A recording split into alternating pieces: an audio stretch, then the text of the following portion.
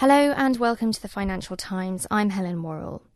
Early voting has already begun for the Iraqi parliamentary elections, which are critical as the US prepares to withdraw its troops. The new government will have to stand alone in a country which has so far been plagued by sectarian tensions and instability.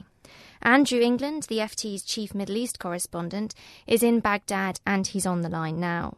Andrew, first of all, can you tell us what the atmosphere is like in Baghdad ahead of Sunday's polls?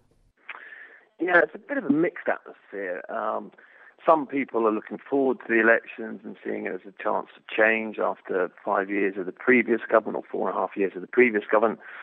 Others are dissatisfied. They feel that nothing's really happened in terms of improvement of services, improvement of their lives. And so there's a certain amount of apathy towards the election process and politicians in general, because they feel that they've been sold empty promises since the last election. There's also the security issue, and security is extremely tight in Baghdad, and there are fears that extremist groups, whether it's Al-Qaeda or former Ba'athists, could look to disrupt the polls, and so it's quite tense on the streets. Today was the first day that there's been any voting when Iraqi security forces got a chance to vote, and the streets were pretty empty compared to usual. So there is still that concern that there could be attacks or bombs going off. So I'd say quite a mixed picture, really. There is clearly you can feel that there's an election going on, but it's also slightly subdued. You mentioned security there, and you've reported on the most recent bombing attacks in Baquba and Baghdad.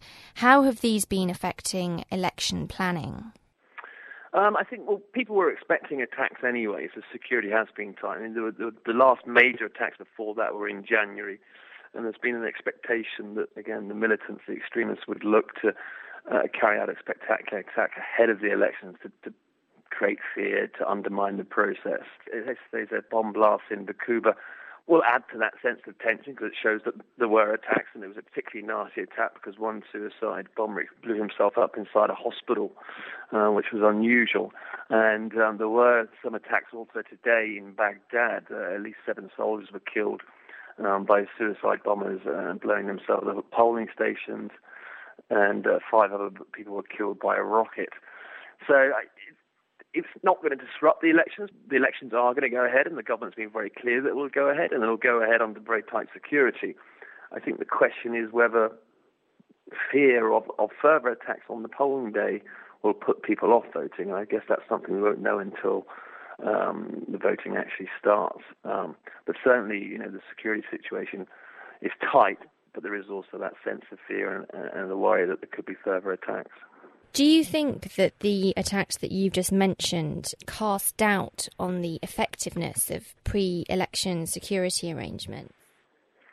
I think some people will look at it and question the government's security, but the government would come back and say, well, it's very hard to actually defend against suicide bombs, and they would say, you had suicide bombs in the West.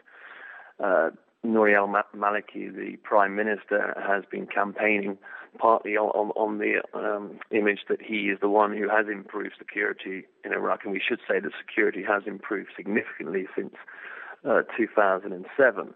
It could undermine Maliki's credibility, but I think people do accept that there were going to be attacks, and it is very hard to defend against suicide bombers. You've said that security is going to be an issue for those going to the polls on Sunday. Will this election really make any difference to the political situation? And do Sunnis feel that they have a serious chance this time round? I think, again, it's a very mixed opinion. I mean, you've got some people who say, look, it's the same faces competing this time as last time. They made promises last time, and we still haven't seen the improvement in daily lives in terms of services and in things like electricity, like water, like improving the economy, creating jobs.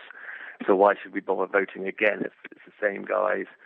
They promised us things last time. Why should we believe them this time? Others do see that there will be a change, and it is a chance to say, right, we can vote for candidates we want to.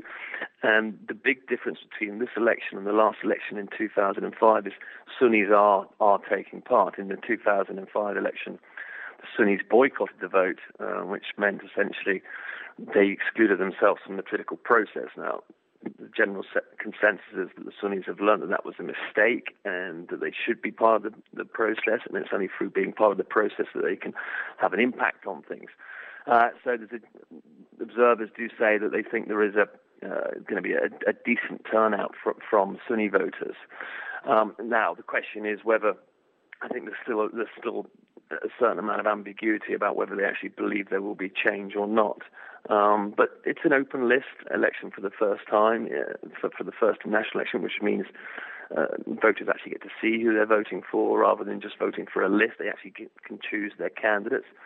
So in that sense, there's a hope that it will create some enthusiasm among the voters. The turnout in the provincial elections in 2009 was 51%, and observers are saying, if it's above 50%, which they think it will be, then that's pretty decent. And finally, how do you think the election outcome will affect the continued presence of US troops in Iraq?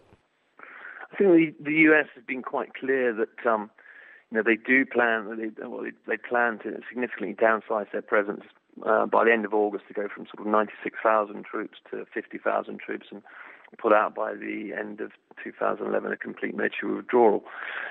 They obviously, as any military, they have a contingency plan if things do deteriorate significantly, but it would have to be an extremely significant deterioration, I think, to alter that plan. And I think the general tone coming out of the US is that they do expect to go ahead with the drawdown on schedule.